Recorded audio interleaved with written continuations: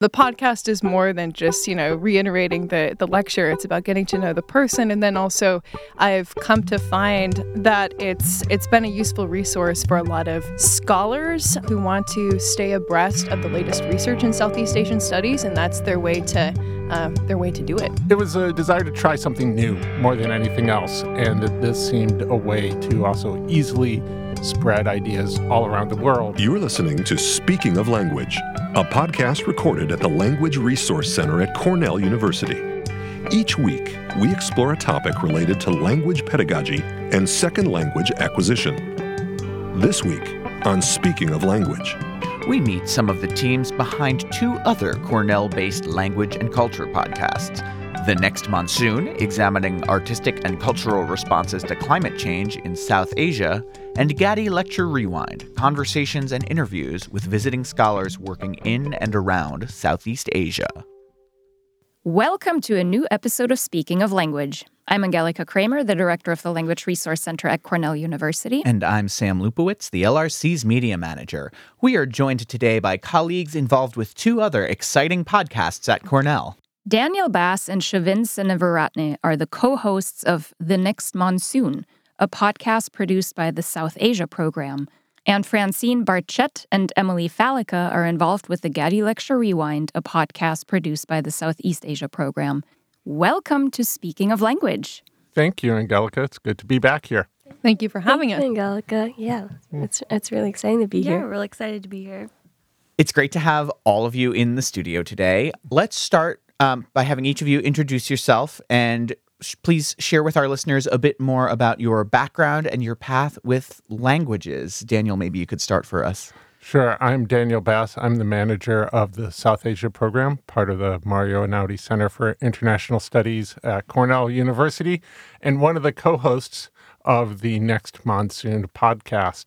Ooh. And my journey with languages, I studied Tamil and Sinhala during graduate school at the University of Michigan for my dissertation research in Sri Lanka. Mm-hmm. Actually came to Cornell to study Sinhala for a summer. Mm-hmm. When it was offered here in the summer, I thought it was a wonderful place to be, and I should come and work here and be here all year long. There you go. And I've been at Cornell for 7 years, and there are several other languages in my journey as well. There was French, Russian, Hebrew. I took Yiddish a few years ago here, but Sinhala and Tamil are at least the main research languages that I used that I had FLAS fellowships for while in graduate school, but that's the subject of another podcast. There we go. Well, I'm Shavin Seneviratne, and I'm a master's student in architecture at Cornell University, and I'm also the co-host for the Next Monsoon podcast. My journey with languages, well, I grew up speaking Vietnamese, so yes, and my dad is Sri Lankan, but I can't speak Sinhalese very well. The only words that I know, I feel like it's more about food. Which is very important. A good place to start. It's the most important place to start. Francine. So I am a PhD candidate at Cornell in natural resources and the environment, but actually I've kind of been around Cornell for a while. And my pathway in languages really started when I was an undergraduate. And going to high school in Southwest Michigan, I took Spanish classes growing up, but I didn't really learn anything. It was just, like one class, couple days a week, and mix of Spanish and English kind of thing. And you know what? Maybe it sounds a little silly, but I was kind of envious of people who it seemed like they had a couple different spaces in their brain and they could just think in other languages and speak in other. And I was just like, wow, they're geniuses. I would like to see if I can reach that. And so when I started as an undergrad at Cornell, I made an undergrad bucket list. And one of the things that I wanted to achieve was to reach fluency. Now I know it's more of a relative term, but an advanced level of another language. And so I blotted out a couple of choices. I thought, Mandarin or Arabic would be difficult in, the 4-year undergrad period. I also wanted something that wasn't so niche, but, that had a good amount of speakers, but that would be relevant to what I was studying and was interested in. Again, being at Cornell as an undergrad, there were signs like everywhere around the arts quad, all around Cornell campus that was like Southeast Asia program, learn Indonesian, learn Vietnamese. Oh yeah. And I was like, oh, well, let me see. I don't really know very much about that region. I didn't even know that was like what Southeast Asia was.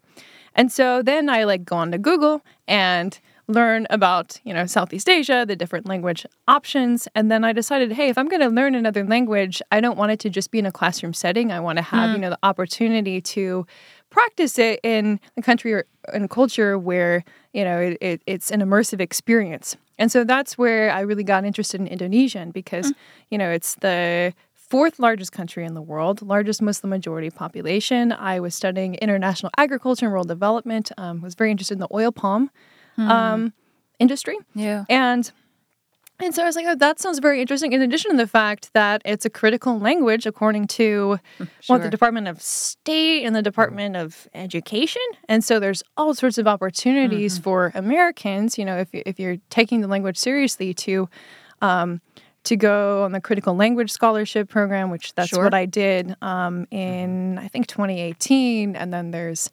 a few other areas where I was not only able to learn Indonesian in a classroom setting, but two immersive semesters. So that really opened my, helped me fulfill my language bucket list at Cornell and got me interested in that region of the world.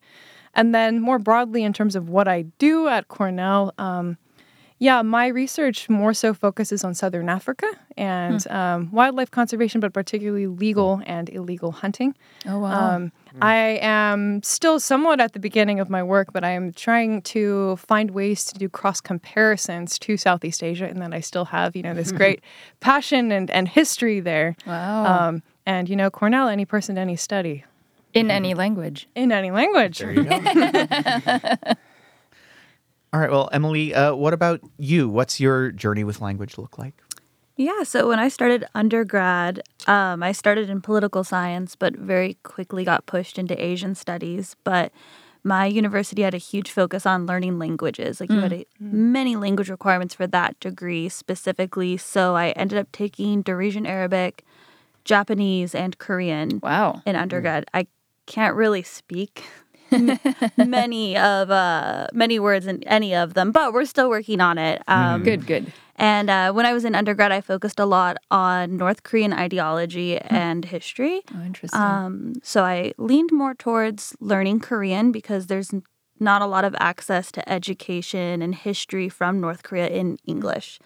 You kind of have to be able to read Korean to know what their press statements are saying or know someone who can translate it for you. So once I graduated, I actually moved to South Korea for 2 years and worked with North Korean NGOs to teach English as well as private schools because those pay a lot more than NGOs do to teach English. And so about a year ago, I moved here and started working for the Southeast Asia program as the program assistant.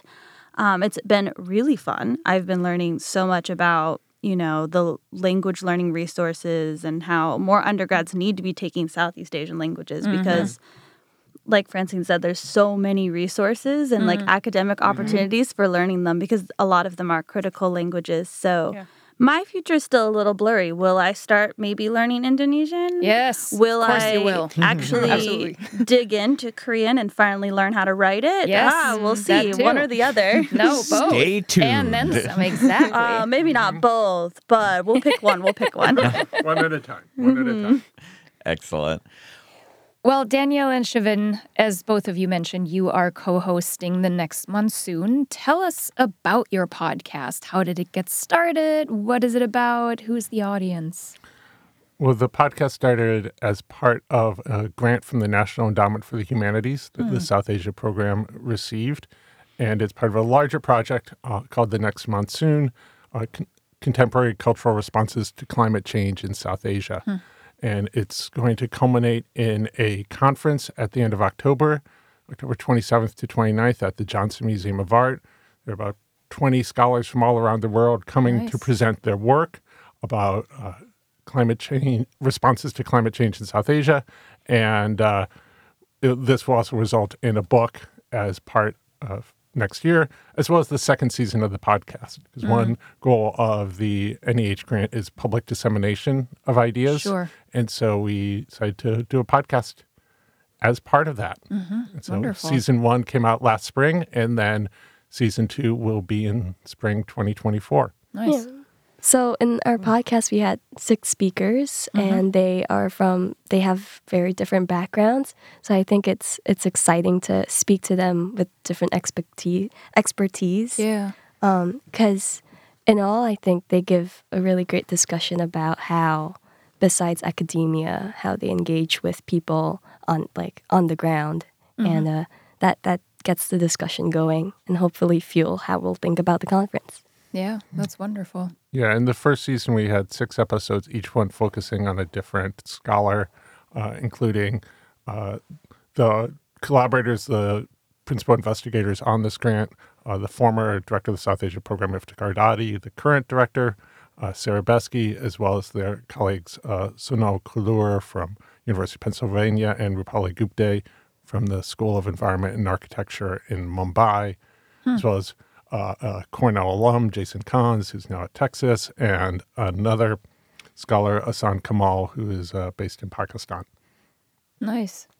So who is the audience that you're trying to reach? Obviously, thanks to the grant, not only focused on Cornell, right, but focused on the world?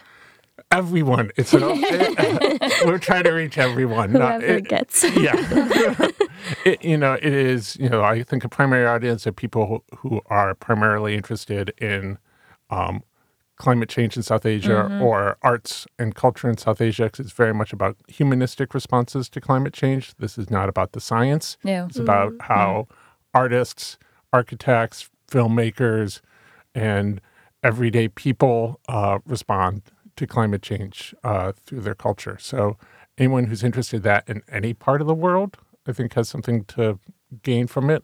And it's the way that we talk with our speakers. It's very natural, I would say. And it's not we're not really going into a very deep discussion, academic discussion.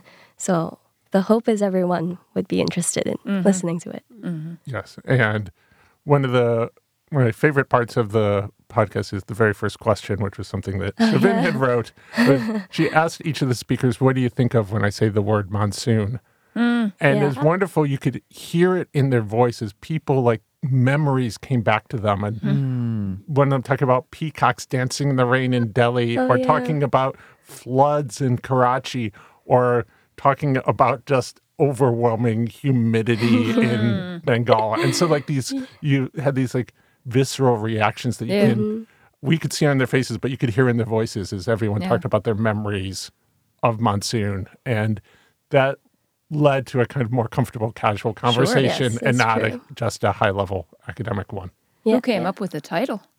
The title was, I had come up with the title of The Next Monsoon for the grant, as we were trying to find a word, something to signify South Asia, but not specify it. I think I was prone to do it because I also host a biweekly radio show called Monsoon Radio on WRFI Community Radio in Ithaca. And when I told my daughter about this podcast, she's like, you're creating this monsoon cinematic universe. The MCU. Yes, exactly. And I was like, I found one metaphor works, and I've trying it in as many places as possible. That's great. So, Emily, you assist with the logistical end of Gatty Lecture Rewind. How did your podcast come about?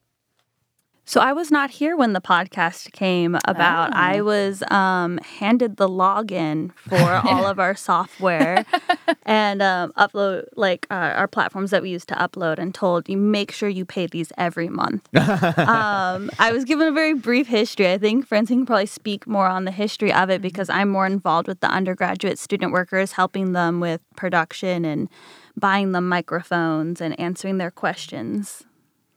Yeah, I can speak a little bit to the history. Yeah. So I also did not start the podcast. I'm kind of glad I didn't, in that it was already set up and ready to go. I think Sure. when Emily and I waltzed in, and we had a good pre-existing, I want to say there were 50 podcasts already up. Yeah. And so Michael Kirkpatrick Miller, Michael K. Miller, he started the podcast maybe 3 or 4 years ago with this idea that he had circulated to folks in the Southeast Asia program of, shouldn't we share some of the insights of the Gatty lectures, which is this endowed lecture series at Cornell in the Southeast Asia program. Shouldn't we share those insights to a broader audience? Maybe people aren't able to make it to the Gatty lectures. And I think that was really the original reason behind the podcast, and it's kind of morphed over time. And there was a period during COVID where the lectures were being recorded on Zoom. Sure. So, like a couple of the people that we interviewed, they're like, "Well, what's the difference between having a recording that's put on YouTube and a podcast recording?" Yeah. And I was like, "There is a difference. We get a much wider audience for one thing." I'm thinking about the reasons I listen to podcasts. I'm going on a run. I'm driving to the store. Yeah. It's a more, a very rising form of media. And we also do it a bit differently than just digesting someone's Gatty lecture points, in that I try to make it fun, where you're getting to know the person personally as well as their scholarly work, and just kind of warming up. What's your fun fact? We get very interesting fun facts. One person was like, what's it called when you're like putting your fingers back all the way? Like they demonstrated hypermobile? Something like that. Is there a word for that? In English? I think there's a word for that.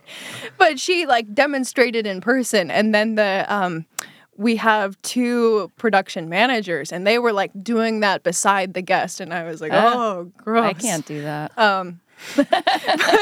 My point is, the podcast is more than just, reiterating the lecture. It's about getting to know the person. And then also I've come to find that it's been a useful resource for a lot of scholars, junior up to senior level, who want to stay abreast of the latest research in Southeast Asian studies. And that's their way to do it.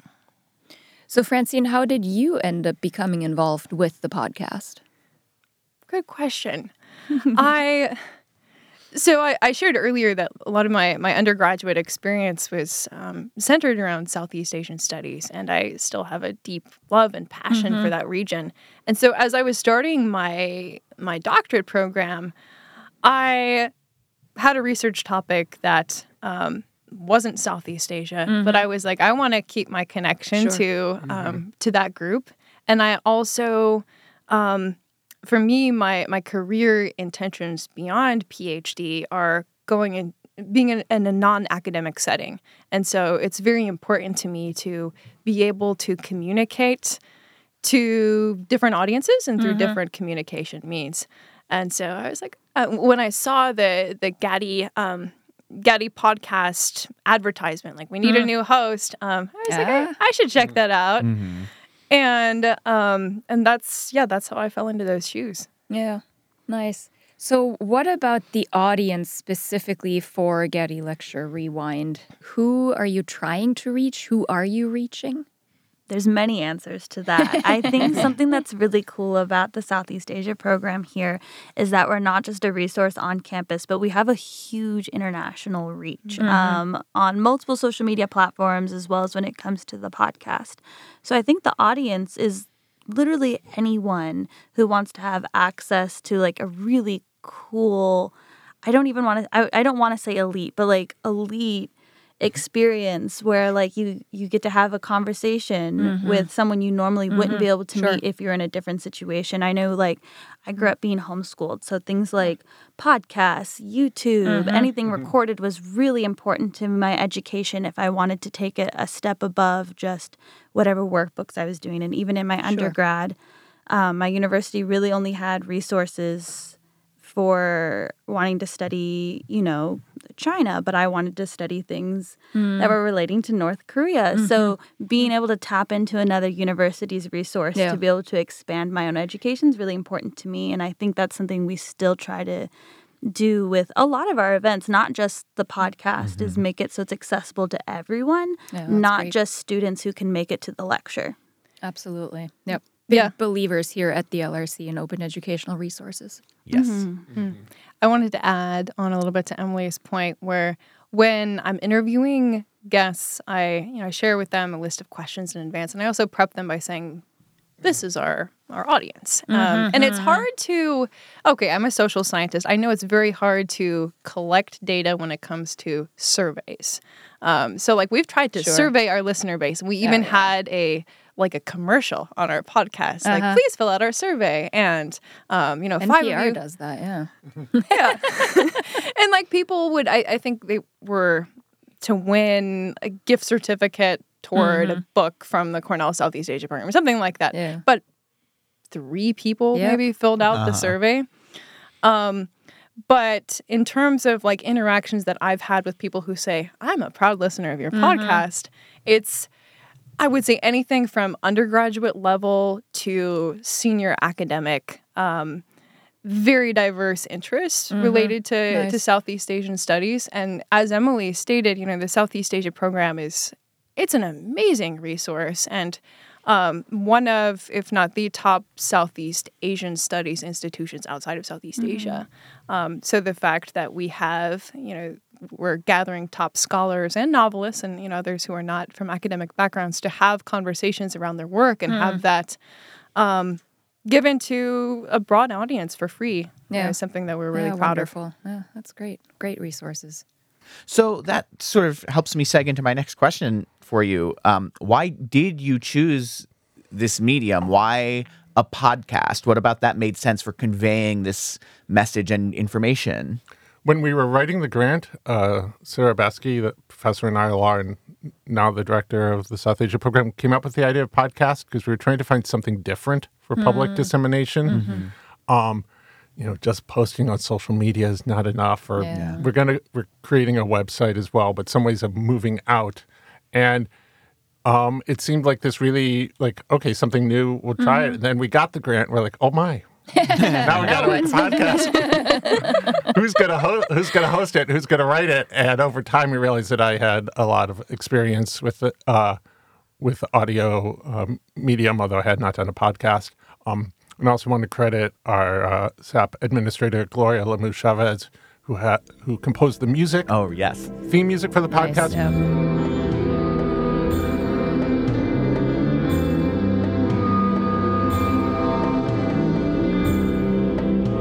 She's also provided production supervision. She's very familiar with recording and has helped Shavin in a lot of the editing, production, and dealing with the sound. As well as, of course, Sam, who helped us record the podcast in the beautiful LRC studios. Yes. And had a great time doing it. Which we are now occupying.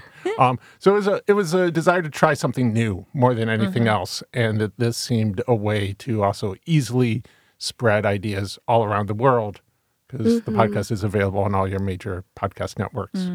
Yeah.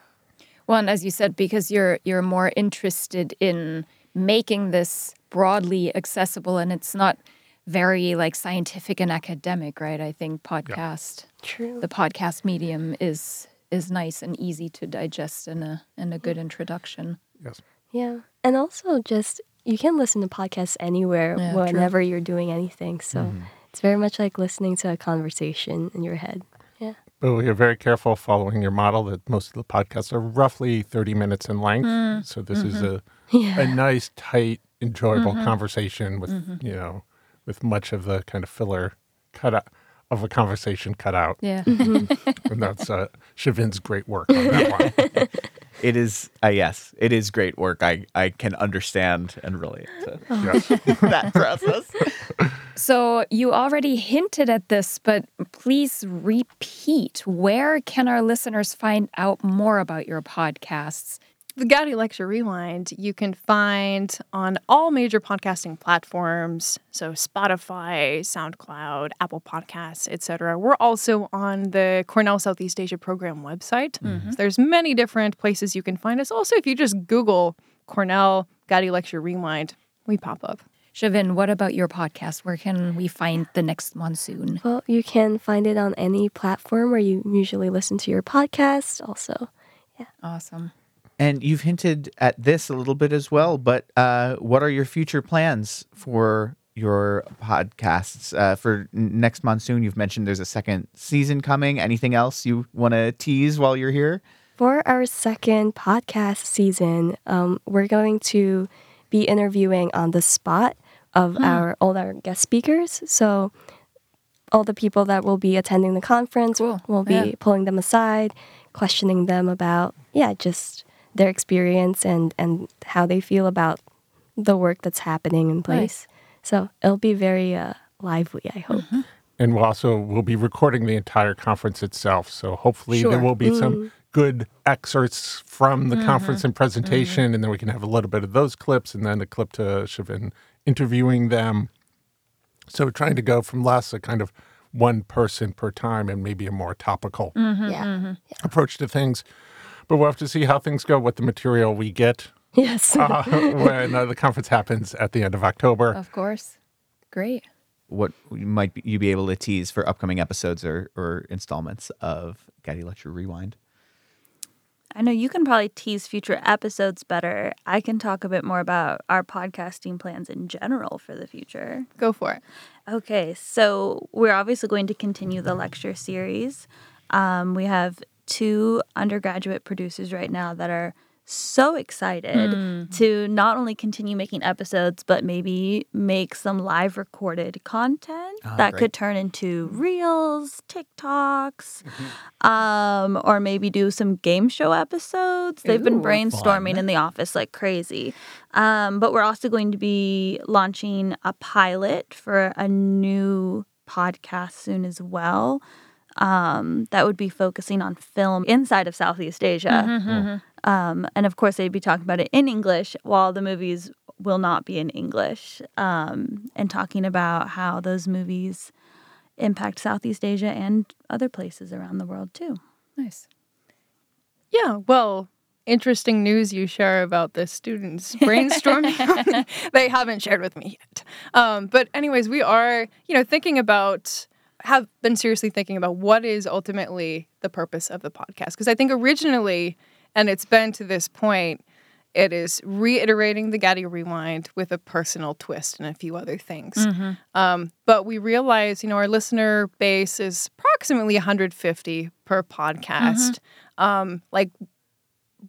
Should we change up some of the programming and include other things as it relates to Southeast Asian studies?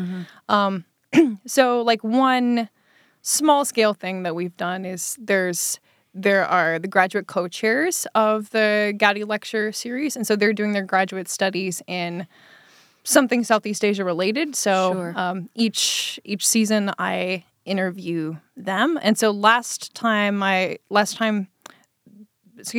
year we did an interview. Sorry? Was it the Yes, spicy the hot episode? ones. I'm trying to call to mind it. So the way that the hot ones goes, right? Yep. Where it's this TV show where you are eating progressively spicy food when being interviewed. So we did that Southeast Asia style. And Emily and a few others had, I think, shopped around Ithaca and found some really cool nice. niche foods for us to Cool. dig into while having that conversation. So that's something a bit different. But beyond that, we kind of selfishly, because we want to travel a bit, I was talking with the program producers, and we're thinking about what about attending, one of the Southeast Asia conferences or meeting alums in different areas, or actually I'm forgetting the name of the town, but this Little Indonesia in Massachusetts that has this annual festival. So kind of giving a different spice or flavor to the podcast.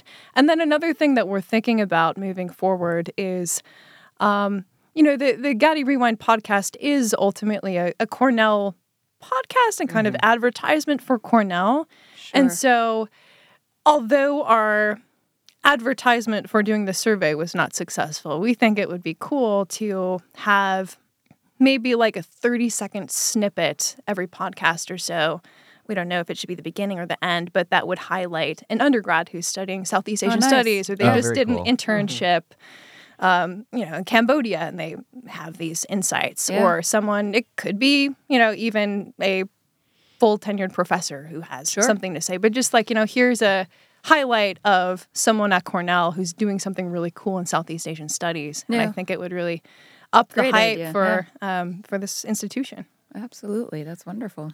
Giving me some ideas for future There you episodes go, and seasons right? for I us. know. And like, I don't know if we should bring any hot wings into the studio. Well, I was about to say, of course, we're going to start with food. Okay, Hello, great. Sam. Come on. Cool. Yeah. Well, we can maybe start by tasting different candies. Great. We can Chocolates, come up with a right? way to justify that for our. sweeter, No. We don't like sweet. Yeah, that would be. less sweet, progressively Yes. bitter over time. Ooh, yeah. Or yeah. I mean, different sodas from different countries. Here, Oh, the options are limitless. I'm Now here we're for it. thinking cheeses. I mean, hello. cheeses of the world. Yeah. Increasingly I'll stop stinky by. cheeses. Great. Yeah. Can we come back for this one? We'll get Absolutely. Carbonation might be a problem because you get bubbly, or you're going to get burping into the mic. some ASMR content for our Oh listener my base. goodness. Yes, we're not going to go there, though. Oh, boy. So this is all really fascinating, and we are so delighted to hear about all these other podcasts that are happening on Cornell's campus. Before we sign off, we would like to ask each of you to share a word in a language that you speak, you love, you are learning, you may want to learn, that doesn't exist in English, but you wish it did. Shavin, why don't you start? It's like a sassy word, I would say. Ooh. It's in Vietnamese, and it's like "giãn," and it's gonna be so funny if Vietnamese speakers listen to it. But it's like to me it's fun. It's more like a gossip word where you're like, it's like you're flamboyant, but you're also a little bit sneaky, sly. Ah, okay. Sometimes it's used in like a negative connotation, but I think the way we speak about it, it's fun. I would say it's like it's fun, and I can't use it to describe in English in a proper way. Yeah. But it's a mix of flavors. Nice. Cool. Love that.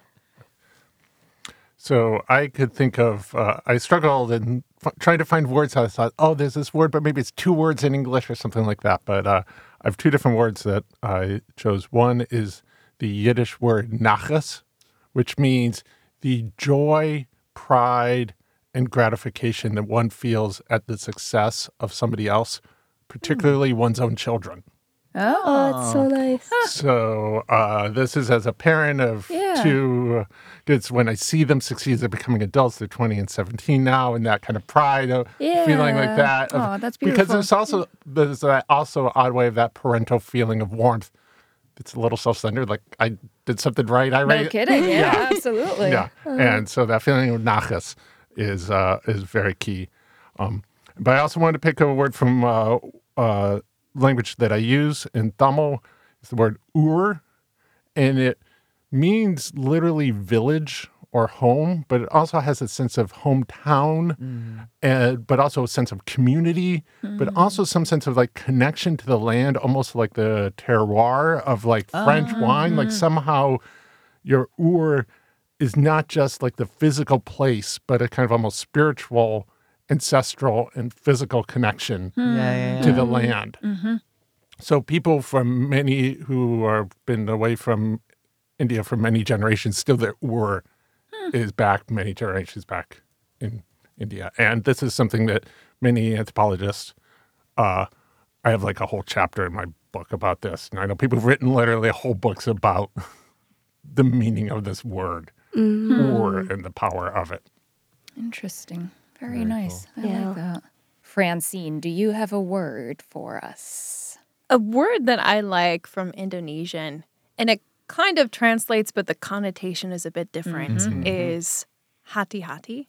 And so we could maybe translate it as like be careful, but it's it's a parting phrase that you're told when you're about to go out. But also hati, it's Hati dash Hati. Hati itself means heart. And so it's like basically like I care about you. Please be careful as you go. And it's not a like I'm so worried about you, be careful kind of thing, but just like a very kind parting phrase that when I was in Indonesia my first time, that's every time I would go out, my host family would say hati hati. Oh, that's great. Emily, what about you? Wow, that's a really hard question. I have a very basic conversational understanding of Korean. Honestly, I think my favorite Korean word, I don't know if you can put this on the podcast. We'll see. Well, now we want to hear it. It's really simple. It's a chimak. It's just the word for chicken and beer. Like they have a word just for chicken and beer together. Because it's such a great combination. I don't know if I can. That's a great culture. Yeah, that's. I was like, I don't know if I can talk about beer on this podcast. Of course, Yes. we will have a tasting around beer too. Perfect. Of course. I've done many job interviews that are like half Korean, half English, and they'll always ask like the first thing they're like, "Well, why do you want to work for us?" And I'll jokingly say like in Korean that I want to work here because I like to have chimek. Because I think it's beautiful that they like it so much. There's a single word for chicken and beer together. Fantastic. And that line has gotten me many jobs in Korea. That's awesome. Excellent. Well, thank you so much for speaking of language with us today, Daniel, Shavin, Francine, and Emily. It's been a pleasure to join Thank you you. for the opportunity. Yeah, It's thanks. been great. Thank you for having us. Yeah. We are back next week with Dr. Mari Noda, who gave a talk as part of our monthly LRC speaker series. Hear more about how we should fail better as we learn to participate in another culture. Until then, Auf Wiederhören! The Language Resource Center is located on the ground floor of Stimson Hall on Cornell's main campus in Ithaca, New York. Check us out on the web at lrc.cornell.edu. or follow Cornell LRC on Facebook, Twitter, and Instagram. Speaking of Language is produced by Angelica Kramer and Sam Lupowitz. Recorded by Sam Lupowitz. Original music by Sam Lupowitz, Dan Gable, and Joe Gibson. Thanks also to the College of Arts and Sciences at Cornell University. As a reminder, the ideas and opinions expressed on this podcast do not reflect those of the College of Arts and Sciences or any other official entity of Cornell University.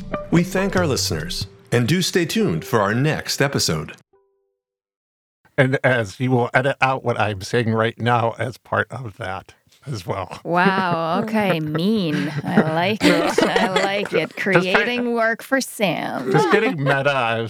I listened to your last podcast where like Sam spliced in the Spice Girls for Right? you. So, Yeah.